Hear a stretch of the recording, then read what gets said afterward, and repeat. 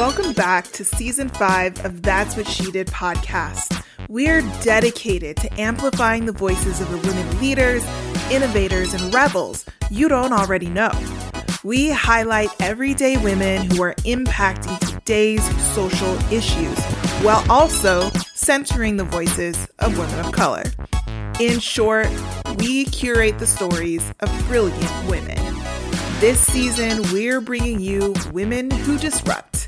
Each episode, you're going to hear from an impactful and inspiring woman who will push your thinking, challenge your assumptions, and most importantly, inspire you to find a way to create impact in your corner of the world. I'm Tangier Renee, creator and host of That's What She Did. Thank you for joining me and your fellow inspiration junkies as we learn from and connect with today's brilliant women.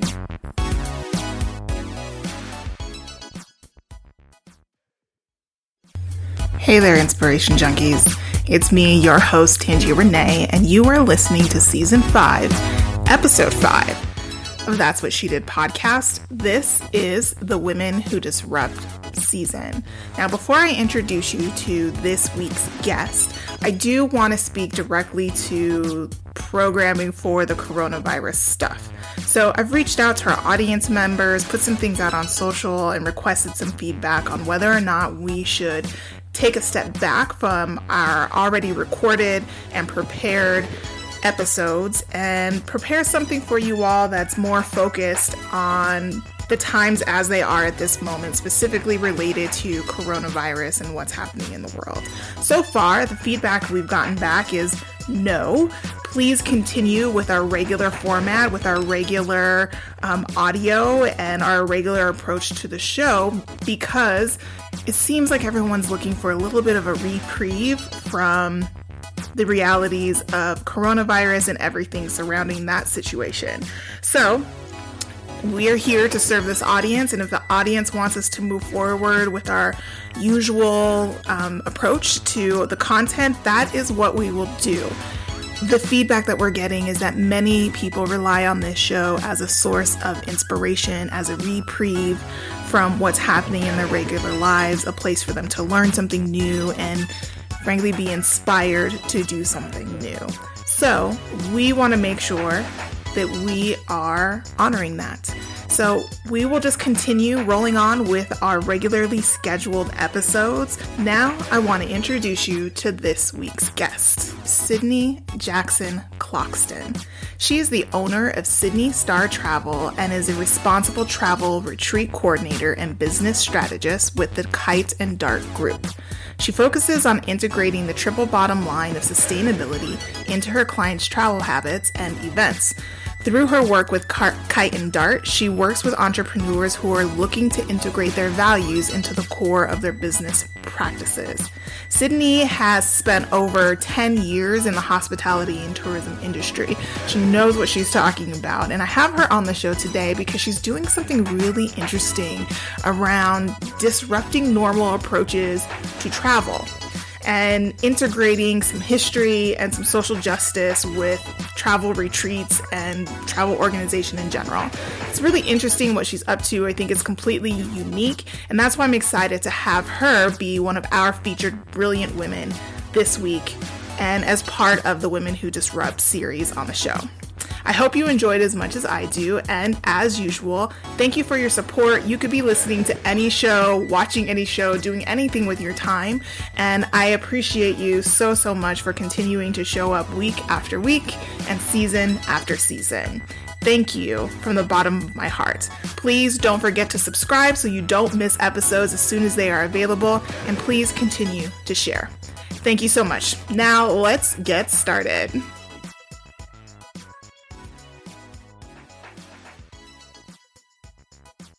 Welcome back, everyone, to another episode of That's What She Did podcast. This week I have for you Sydney with Sydney Star Travel and Events, and she's doing something interesting. If everybody's doing something interesting, that's why they're on this show, right? You know this, I know this, I'm probably going to keep saying it. And I wanted Sydney on the show because essentially she's a travel and event planner, but she has found a way to use her sort of unusual background in sustainable business and natural resources and diversity and inclusion to create this space in travel where she has found a way to bring these things together. So we're going to talk about this interesting journey and where it's going next with Sydney from Sydney Star Travel. Let's get started. Welcome, Sydney. Hi. Thank you for having me. I really appreciate it. Yeah, it's my pleasure. So let's bring everybody into like how we got here. So you sent me an email and basically pitched me to be on the show. And I didn't at the time understand what you were trying to pitch me. Yes, that's okay. No one understands. And so I went back and I was like, I don't actually think that this is a good fit for the show, but we could talk about getting you on the wellness podcast. And that makes sense to me. And then we actually talked and I was like, oh, okay. Yes. This is not what I thought that it was. So, yes. So let's start out by, first of all, just bringing people up to speed in what you do now. Yeah. So what I do is I call myself a responsible travel and event coordinator. And so what I do is I help folks to understand how they can not only just be mindful of their impact environmentally while traveling or planning an event, but also how they can take into account social factors and economic factors. And then I also do some mentorship outside of my business, working with entrepreneurs who also want to have businesses that make that same impact on the world. And that was actually how we met in person. You had you invited me to be on this panel. And I was like, sure. And I was shocked because we had never met before. We didn't know each other. So I was like, I don't know who Sydney is or why she wants me to be on her panel, but why not?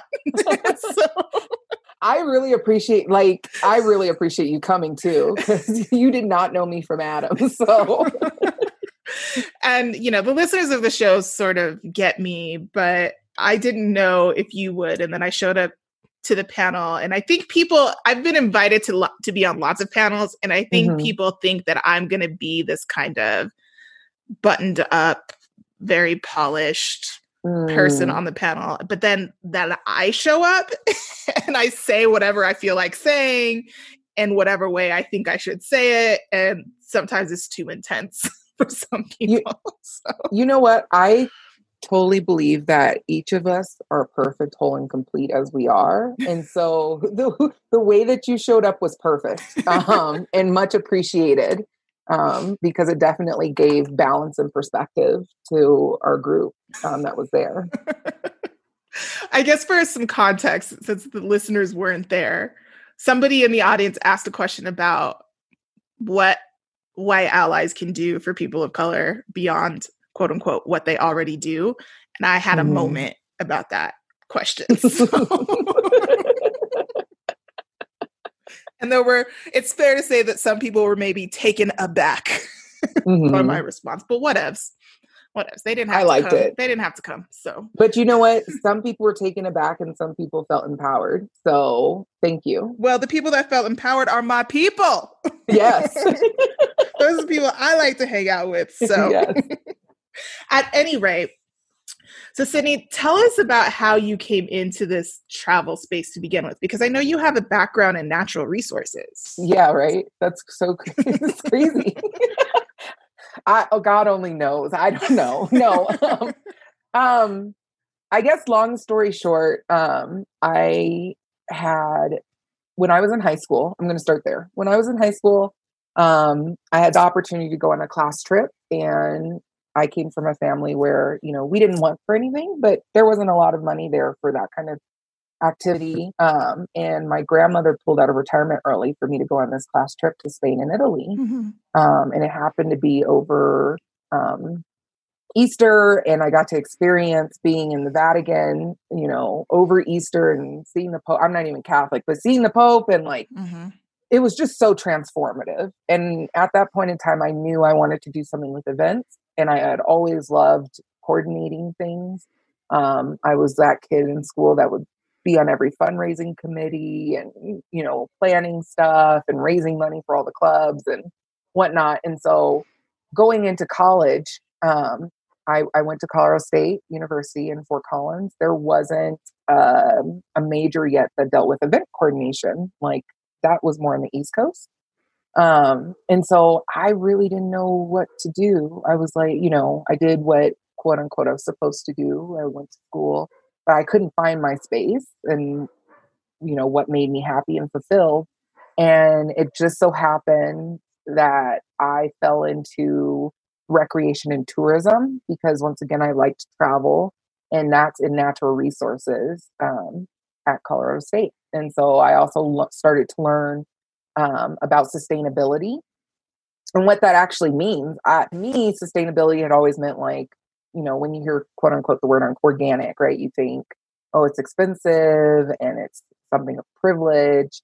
But then I was like, wow, like I'm actually, as a person of color, heavily affected by what's going on, not just with the environment, but also how things are happening socially and economically around me. So yeah, that's how I kind of fell into the space, and and what led me educationally to where I am. And then all of my experience has also been along the same. So how did you get to this place now where you enter the travel space and you start planning travel and events and try to incorporate this sustainability lens, but you're also now moving into, I guess, the next evolution of that for you, which is what you're calling transformative travel events. Yes. What is that? Yeah. So like I had mentioned earlier, I had a transformative experience when I was traveling, and you might, and the audience might have had transformative experiences at events. Think of a concert that you went to and you were just in the middle of it. You can even close your eyes and imagine that feeling you had. And then when the last song played, you were like, no, encore, give me more. I don't want to ever leave this place, this space. So when you travel, you can have that same experience and really learn from the folks that are around you. And I wanted to use that as an opportunity to invite folks to look at, especially where we're at with diversity and inclusion, and in the aspect of looking at race and how people who are white allies can move forward from becoming just an ally to being an actual champion or accomplice. And so I wanted to make sure that I provided something that allowed white allies and other people of color a chance to understand where we came from historically and how that's affecting us currently. So what does that look like? Yeah. So for instance, the experience that I have coming up is going to be set in New Orleans. And one of the big things that we look at is classism, for example, and racism, of course, but classism. And how was it possible to have freed slaves living in the same area as slaves? And how was it possible to have house slaves, but then field slaves? Like, there was this internal, I don't know if it's like hatredism or this internal feeling of like, if we make them feel like they're better than the person below them, then we'll keep an order. And that happens throughout society. You had, then you had free slaves, but then you had your poor, like Cajun whites. And then from that, you had your middle class whites, and then, your upper class whites who were controlling the system. Yeah. So many questions. Where do I? Yeah. I guess first of all, like, who are these experiences for? Like, who do you take to a former plantation where slave masters terrorized Black people? Yes. And have that conversation with them, right? Yes. Who are these people that sign up for this? Yes. So the person who's signing up for this is someone who wants to grow and understands that they'll be uncomfortable, first off. This trip is not necessarily geared towards, it's just for person of color or it's just for someone who's white. What it's geared towards is someone who's ready to say, I need a better understanding of what's going on now to really be mindful of what I'm doing in life and how I can make a better impact on my community and the community of others. And so that's who this trip is geared toward, is folks who want to make a difference within their communities, but you kind of need to have an understanding of what that means. Right. So who do you find is asking themselves these questions about what they need to learn more of? Yeah, a lot of the times what I'm finding is folks who are really within the realm of social justice, who feel like they're social justice warriors. And it's funny, I get people who are like, oh, I'm an ally, and we see this all the time with in different topics too. We have men who say, oh, I'm an ally to women, but they could never really truly understand the struggle of being a woman. Or you see folks say, I'm an ally of the LGBTQ. I am so dyslexic. LGBTQ. Thank you. God bless you. I'm so dyslexic. I mess it up every time. But if you're not a person who experiences sexuality in that way, you don't necessarily have full understanding. So I get people who are like, I'm an ally of, people of color, or the comment I get is, I have Black friends. Jesus. That's a whole nother conversation too.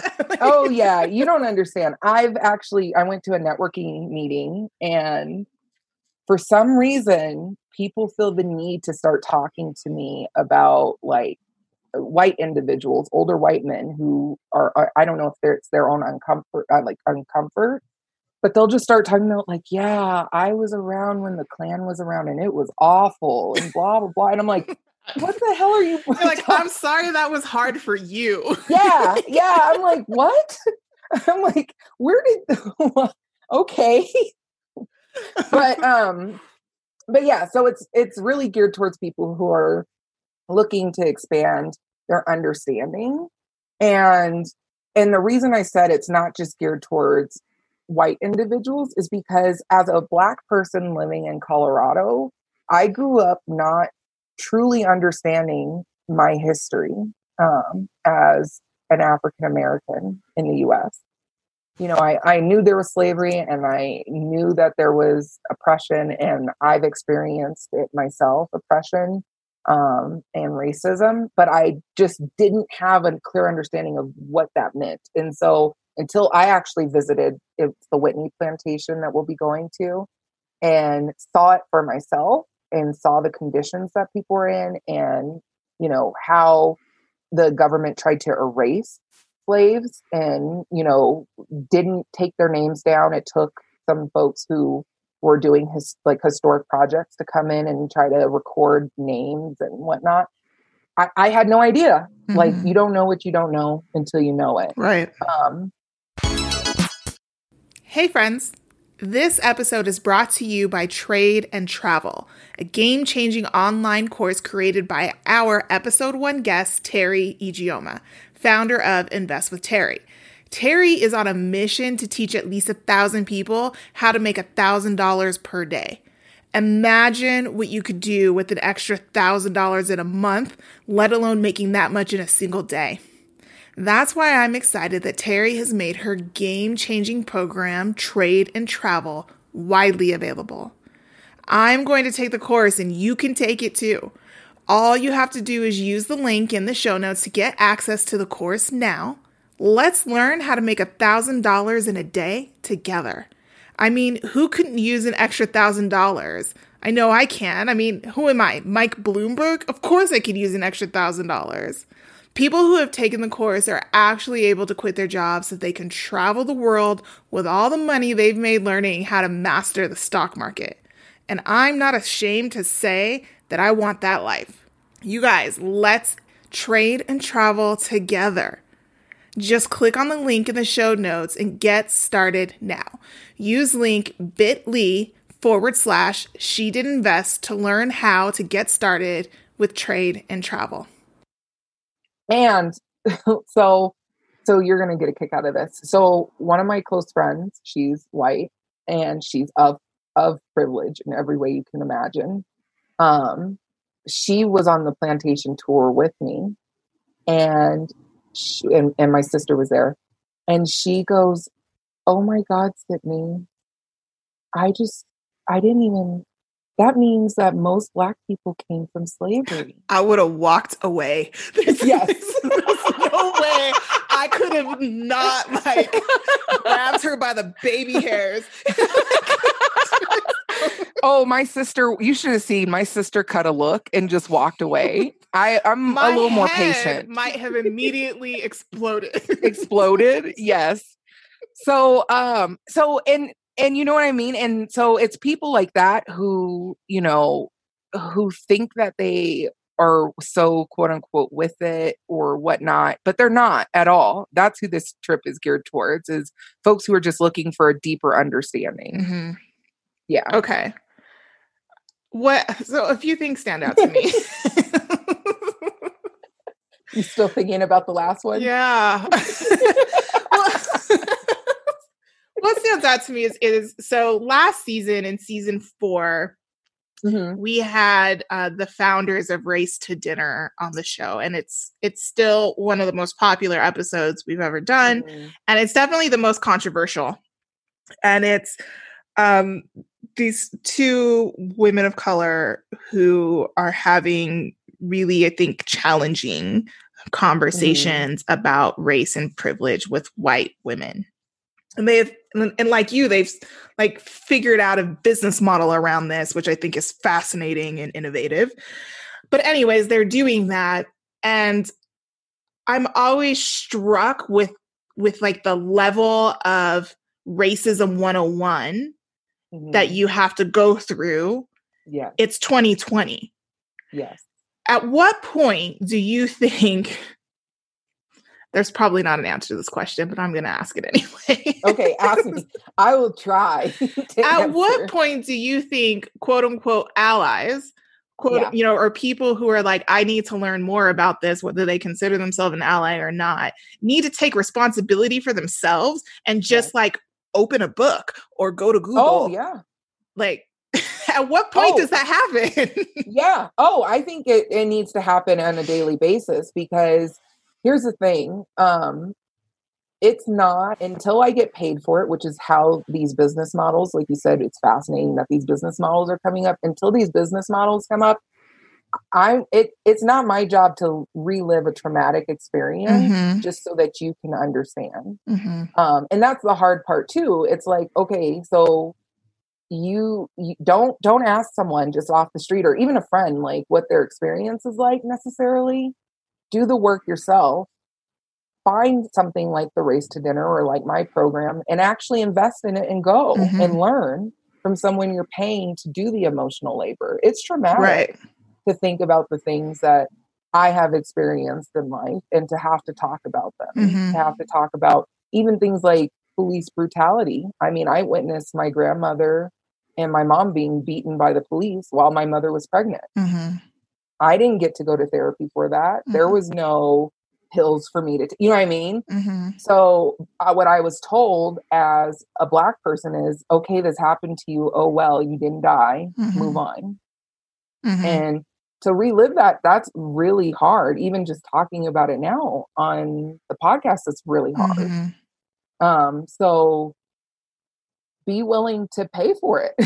Yeah. and do the work yourself, Yeah, definitely. That's why I find these business models so fascinating. And I do think that they're very disruptive, because I do think that in the past, it's just been viewed as sort of your responsibility as a Black woman or a brown woman or, an Indigenous woman or a queer person, whatever the case may be, to just do whatever you need to do to educate the people around you about what you've experienced or what it's like for you to exist in this world. And I'm just so over it. Yes. Me too. Me too. And which is probably a why I reacted the way I reacted on the panel when this question was asked, because my immediate thought is you have all of the resources you need readily available to you to learn anything that you need to learn, and you need to stop asking me. Well, and on top of that, I can imagine where that came from too, in the way you reacted, possibly was because I had provided a reading list at the beginning of the event. Which I was I was aware that you had done. Yes. And I was like, literally, we just covered this. Yes. That's what I'm saying. I literally started the event off by saying, here are some books for you to read to help you start getting a better understanding. It's just very frustrating to me. Yes. Have you found, are there other travel agents or agencies doing this kind of transformative travel work? There probably are. I haven't been able to find one that's doing this type of work in the same way. You've heard of programs like, and this is probably for if you have an older audience, like Rhodes Scholars, which is a very more Caucasian type of travel education experience where they are combining travel and, experiential learning together. But the topics that they're talking about are completely and totally different than what this experience is. Yeah, and I think there's whatchamacallit. So there's study abroad programs, which are not necessarily about learning. I mean, I did study abroad, a shortened study abroad program, and I was sort of shocked about the lack of rigor in that program. Yeah. I mean, I learned a lot, but that was because I took that learning as my own responsibility and got what I came to get from it. But there were a lot of people that just partied the whole time. Yeah. So there's that, and there's what's it called? The one by the U.S. government where they take volunteers. I'm completely I even did an episode with somebody on this. Are you talking about now that you said the U.S. government? I almost said Doctors Without Borders. No, not Doctors Without Borders. No. I can even see their logo. Why is it blanking on me? Thanks. Now that you blanked, now I'm blanking. It'll come to me in a minute. Okay. I'm just blanking on it right now. But I guess there are some more formalized programs that aren't necessarily about addressing race or inequity. Is that what you're trying to do, specifically address those things? Yeah, I definitely am. And those programs have their place too. Don't get me wrong. Like staying somewhere and learning about the community for a longer period of time, for whether it's a couple of months to 2 years. The program you're thinking about, I think they do 2 years. It just came to me, the Peace Corps. Peace Corps, yes. Yes, and you're in Peace Corps, I think each stint's like 2 years. Something like that, yeah. Yeah. So like they have their place because you do get to immerse yourself into a culture. The problem is that it's not as accessible to individuals who are just, working their daily life and need or want to have an experience like this. But going to Peace Corps for 2 years isn't realistic for them. Or they're not in college, or they didn't go to college. And so study abroad's not an option for them. So this is a great alternative because it's a, 5-day to 7-day immersion experience where you're really digging into some deep conversation. But then also the facilitator I'm working with, her name's Elise Invita, and she's a Filipino American, and her and I are working together on this, and we're going to be doing some pre-discussion online to start getting people to start thinking about topics too, and some post follow-up. So it's not like you just get there and you're like, oh shit, what do I do? Right. No. It's more or less like, okay, this is what the conversation is going to be like. This is how we're going to build up to gain base knowledge. So we're all together on the same playing field. And then we're going to have our conversations, and this is what you can do next. So you're not just left like, I know this, now what? What can I do? So yeah. So what's end game here? End game is to really just help folks to gain true awareness to what their actions are, to really start to be mindful of what it's like in it's hard because you can't, if you're not African American and you're going on a trip like this, you'll never understand what it's like to be African American. Mm-hmm. Right. And when I start doing other trips, focusing on other cultures, you won't actually know what it's like to be that culture. That's not your lived experience, but you can gain empathy Mm-hmm. and understand and be more open-minded to how to work together to build community and build trust. Mm-hmm. And that's the end game, is to help give people the tools to do that.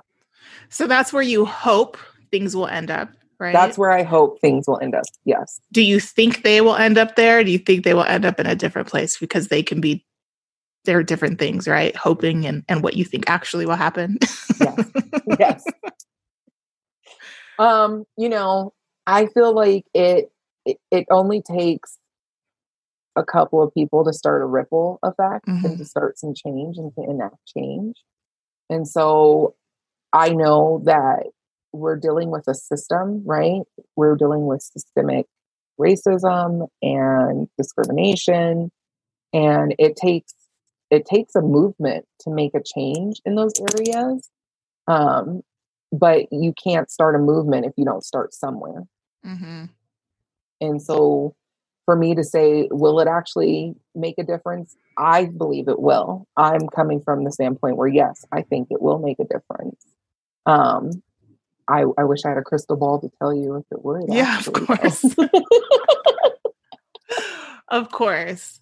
It's just also fascinating to me. Again, I find what you're doing, like, there's all kinds of ways to be disruptive, right? Yeah. It isn't just, I think part of the exploration of what it means to be a disruptive woman is maybe taking that phrase back from the tech industry and being like, it isn't all about apps, you guys. Like, come on, there's different ways to be different things. Like, let's just talk about that. I do find what you're doing to be very disruptive, because I think if we just look at the travel industry, yes. Right? I already know where you're going. Right? I like this. Like, who is it dominated by? Yes. Who does it cater to? Yes. And with all of the travel bloggers out there and travel companies, there aren't a lot of them that like specifically take on race, which is always very fascinating to me. Like race and class issues, especially if you are traveling as a Westerner abroad in the world, where how can you pretend that isn't a thing? So that's fascinating to me. What was it for you specifically about travel that was like, we need to change all of this stuff right now? Oh my gosh. I think it came from, honestly, me first being a employee within the travel industry and actually experiencing what it's like to be treated differently than my other peer coworkers who weren't of color, and really starting to think about what that's like across the world for others who are in the travel industry as well. People will go to a resort that's all inclusive. And of course, we hear about the environmental stuff and how that might not be great for the environment. But when you look at like, how are the people who work in that industry actually being treated? Are they actually making a fair wage? Like, what is a fair wage? Have you even cared to ask yourself what that is? Or are you just happy that they're serving you? Right. And treating, being a servant to you for your experience. That in itself is a whole level of classism, right? Like, the all inclusive resort experience to me. And so that's where my thoughts started, is from my experience as an employee. And then it kind of started to shift as I started to make money and be able to travel myself. Well, what am I doing to impact folks while I'm actually visiting a location. Mhm. Like, what does that look like? How do I feel? You know, I'm like, I can't be the only one who has to. It's so funny. My mentor, he was saying, it's amazing that people of color are really good at analyzing things super quick. Well, that's a survival skill. Exactly. Yeah. Yeah. No, right? Like the way So- a gazelle walks into a field and Yes. can very quickly sense Yes. there is danger here. Yes. So I have to do the same thing. You know, and I'm sure other folks are listening and they're like, yeah, but I had never realized it until he said that. And I was like, you're right. Like, I visited Nashville, and I had a great time, but there was, you know, the Confederate flag is still big there. And there was a bar. It was me and a bunch of group of people. And there were like 3 of us who were of color. And all of us of color just stopped at the door. Like, we all just stopped. Like, we didn't say anything to each other. And everybody else was like, why don't you come in? Like, come on. And all of us looked at each other and we're like, we're not going in there. Like, this is not for us. We're not welcomed here. And so it's really interesting how we have to run through these analyzations while we're traveling, while we're thinking about travel, and ask questions in order to feel comfortable in a space. Mm-hmm. And I want to, where I would love to see the travel industry move towards is where there's an understanding that, yes, the US does have people of color, that we're not dangerous. They're seeing the same media that we're seeing, Mm-hmm. right? That, you know, we're not dangerous, and that we want to learn from them and experience their culture too. Mm-hmm. Yeah. I mean, you bring that up, like, other people across the globe think that Americans are dangerous. And what's one thing that is always fascinating to me is that of like how our State Department issues travel warnings, right? Mm-hmm. Other countries issue travel warnings for the United States that are like, you probably shouldn't go there if you're Black. Yes. Oh yeah. Most that's definitely a real travel warning. It is. It is, especially in regards to police brutality. Mm-hmm. It definitely is. That is a global travel warning that some of the countries have actually listed for the United States of America. Mm-hmm. And we're very egocentric here, where we always have that outward thought of, well, it's about me in the US, and, you know, I have the right to go anywhere I want, and kind of this, you know what I mean? Yeah. Yeah. I do. And that's not the case. Like, you have to, what I'm trying to do is explain to people and teach people that you have to really take off that egocentric ideas and really be respectful of the culture that you're visiting. You know, and it's hard too. Sometimes you don't know, like, where you're being invasive sometimes and where you're actually helping. But that's the whole point, going back to doing your research and you taking on the onus to really look up, like, what are the cultural customs? If I go to a Muslim country and, you know, women are covering themselves, I need to cover myself as a woman. Like, just because I'm from the US and that's not what I do here, I would never dare go somewhere else and that's their customs and not do it. Oh, 100%. It's about respect. You know, yes. My stepfather is Saudi. I grew up going back and forth between the Middle East. Okay. I'm very comfortable in the culture, right? Even though I'm not Saudi, but American women always ask me all the time, aren't you uncomfortable? Like, how could you cover your hair? I'm like, well, first of all, you don't even know the basics, because in Saudi Arabia, it's not a requirement for you to cover your hair. That's a personal choice, as it is amongst most Muslims, that if you see a woman covering, that's her personal choice about her faith. And sometimes a woman might be wearing a hijab and covering her hair. That's her personal choice, right? It doesn't matter where in the world she is. That's her personal choice. So you don't even have a basic understanding. Second of all, I'm a guest in someone else's country, and I may not ascribe to a specific religion or an ideology, but I respect them enough to behave accordingly. And that's all it's about. It's like, you don't go to your neighbor's house and put your feet on the dining room table, do you? No, it's disrespectful. Yes. Yes. And, last night I did an event with women in sustainability, and we had a conversation around this topic. And another point someone brought up is that they went to Thailand and, they were respectful and covered themselves when they were going to visit the temples. And there were even signs up that said, like, this is, a holy area, like, please be respectful. And she's like, we hiked up and went to the waterfall, and there were women in bikini thongs doing photo shoots, like totally and completely disrespectful. And so, yeah, I mean, just be aware of what you're doing and how you're impacting someone. You wouldn't want someone, like you said, to come to your house and be disrespectful and kind of spit in your face, the way I look at it. When after you welcome them, or heck, they didn't even invite you. Right. I'm like, you didn't even invite them to come into your house. They just walked in and said, I'm here. Yeah.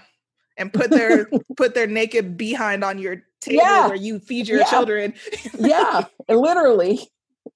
What are your thoughts on what's it called? Is it called service travel now? Like people that go voluntourism? Yeah, voluntourism. Oh, great topic. Yeah. Man. So I led a trip when I was at Colorado State. I led a trip to Panama in Central America, and it looked at ecotourism and voluntourism, and we were in Colón, and in this area called Atiote. And most of the people I led were very of privilege. I love using that word privilege because to me, it's so real. I'm like, they never had to think about these things. And we did a service trip, and we were asked, we asked the community, what do you need? And in response, we were told back what was needed. And then I had participants saying, well, this is stupid. I don't want to do that. Why don't we do this project? Why don't we do that project? And so the way I look at voluntourism is that it is not for you to say what happens in that community. If you want to volunteer somewhere, first, you should be welcomed and invited. Second, you should see what their need is. And third, you should do whatever they say their need is. Point blank, period. And really be understanding of the fact that, like, sometimes when you do these projects, you're actually slowing down the community than actually like helping them. I've heard of projects where, folks will go in and help build a house or build something, and they've done it all completely wrong. And at night, the townspeople will come back at night and redo everything. Oh my God. That happens more often than you think. So really looking at the fact too, am I actually helping, or is this just a facade to make me feel good? It's fascinating. I mean, I do think that the travel space is ripe for disruption because it's something that people don't put a lot of thought into. Number one, I think it's just like, I'm going to go on this trip and I'm going to have a good time. And a lot of people aren't thinking about like, this. It's not a zoo, right? For you to go and observe. Oh yeah. It's you're entering a living, breathing space. So that's actually called zooification. There's a word for it. Okay. There's a word for it. Yeah. And I'm happy you said that because before I even was aware of what it was like to be in the travel space and to be conscious about what I was doing and to be sustainable, there were some trips that I look back on and I was like, oh my God, I can't believe I did that. So one of my trips, we went to New Orleans after Hurricane Katrina. If you can't tell, I love New Orleans. I do too. It's one of my favorite cities. Oh, good. Okay. So we went after Hurricane Katrina and we did a project where we helped do some cleanup, which was actually needed and was actually welcome. But then this is the part that I regret. We did a disaster tour and it was pretty much just like folks gawking at the destruction. Mm-hmm. It's like we're humans, and I don't get it. It's like when we see a car crash and we just have to look at it. Yeah. You know, we're like, oh, this is horrible, but I want to see it. And I felt horrible because I found out after the fact that we had paid probably $50, $60 a person, that none of that money was going back to the community. It was all just going right back to the tour operator who wasn't even in New Orleans. Mm. So really, it was us zoifying the disaster and the people who experienced the disaster. You know, folks were out there, like all their belongings were gone. Mm-hmm. You know, they were distraught. And we were like literally in a tour bus just going through. Not helping at all. Not helping, just looking at them. Yeah. And that still to this day has been probably the most regretful experience I've had traveling. When you know better, you do better, though. Yeah, right. Right. And, you know, and I use that experience as, you know, saying to folks that it's never too late to start making a change. It really isn't. Mm-hmm. Like, to become aware of what you've done and to tell people like, hey, I've done that before. I really don't suggest you doing it. I found out afterwards, this is why. Because yeah, I felt horrible. And I try to tell people the same way with wildlife tourism as well, you know, being mindful of what you're doing. I love wildlife tourism just as the next person does. But you have to be very selective and careful with what you're doing. I see a lot of folks who want to go to like Thailand. Yeah, I learned a lot about like that. elephant rides and stuff like that. Yeah. And it's like, or do the photos with tigers or photos with monkeys. And those animals usually are not treated well. I mean, we could go into so many topics, but those animals aren't treated very well. And so maybe finding a conservation effort that's in the area or a preserve and going to something like a reserve, and going to something like that. Or even, I've been learning recently, there's an entrepreneur that I've networked with a little bit, and she talks a lot about sex trafficking and how the tourism industry actually helps to really fuel it. Because, you know, people will see kids begging or whatnot for money. And sometimes if those kids should be in school or whatever, they could actually be too young to be, you know, actually used for sex work. And they're just making them work on the street to collect coins or whatnot that way. Really? Yeah. So there's so many things to think about. And that's really what I do in my business when I work with people is I start having these conversations with them. And just letting them know, like, be aware when you visit this place, this might be what's going on, and be conscious about it. Yeah, it's a lot to think about. And I think it's one of the reasons why people choose not to, because they're like, I just want to have some margaritas on the beach. Like, and on one hand, I get that. But on the other hand, everything we do has a ripple effect somewhere. Yes, right. It does. It does. And who says you can't still have margaritas on a beach and have a fantastic time? It's just like those margaritas on the beach could be having a positive impact instead of you just doing it and not caring about anyone else. Yeah. So we're exploring this concept of being a disruptive woman. Right? What does it mean to you to disrupt or be disruptive? Yeah. I feel like it's my whole life. No, I mean, to me, being disruptive from my personal experience has been walking into a room when there's no one who looks like me. That really has been what my disruption has been, is being willing to be uncomfortable be uncomfortable myself, where like I'm the only woman sometimes, I'm the only person of color most of the time in these spaces, and saying, no, I will be a voice and I will be a trailblazer for others to come behind me and make a difference. And that's what disruption is, you know, messing up the status quo, doing things different than the norm, and making a change. So with your transformative travel events, what do you hope specifically you disrupt and change? Man, my big goal is to disrupt the system, right? And actually change the way the game's played, because it is very much a game. That, you know, you have to be, that's a whole nother topic too. But, you know, I always have felt, because I'm kind of proper in the way I speak, I'm not Black enough for some people. And because I'm Black, for white people, I'm not good enough. And then I also grew up around a lot of Hispanic and Latin culture. And so I can really identify with that as well. But I'm not Hispanic or Latin. Right. So it really comes down to, being willing to break down those barriers and tell people that, or hopefully get people to the point where they realize, like, we're all people, like, we're all human beings. We all have a soul, like, we're all breathing and living, and we're all in this world together. And we're much better when we're a community than when we're separate and apart.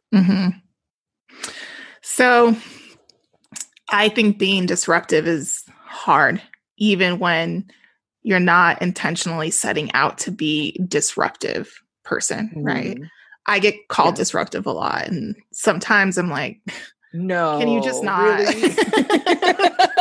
Can you just let me be where can you just leave me alone right now? Like, I'm not trying to disrupt anything. I'm literally just existing in this space. Yes. So I think it can be really hard and taxing at times. How do you keep going? That's a great question. It is definitely hard.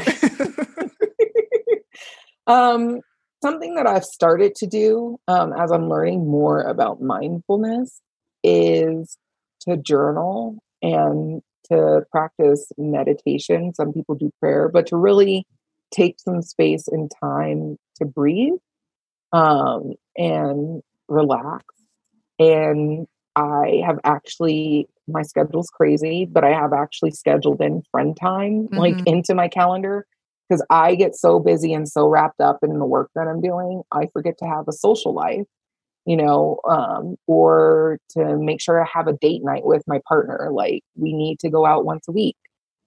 We'll figure it out. We'll get there no matter what. We're going to get together. So I think that's been really important to my life and staying sane is making sure that I intentionally set time for those activities.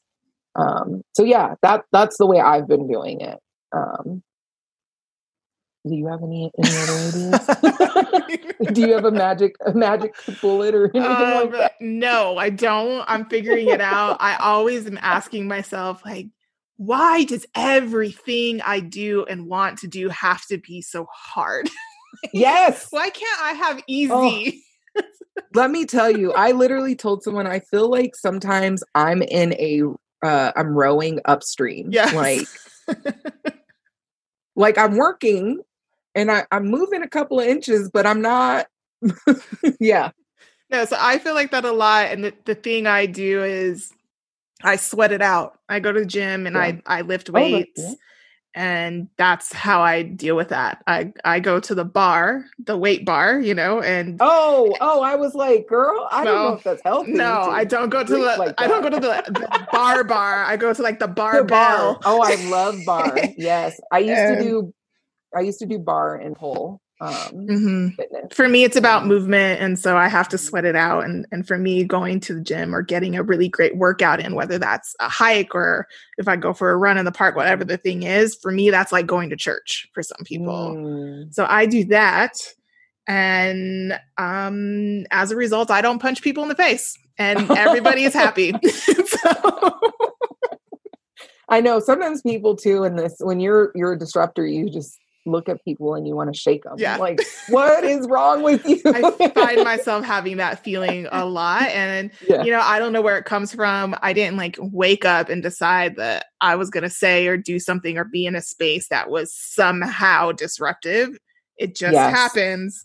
Yes. And I swear to everybody listening, I don't actually control it. It's like not my purpose in life Yes. to run around and like, quote unquote, be disruptive. It just happens.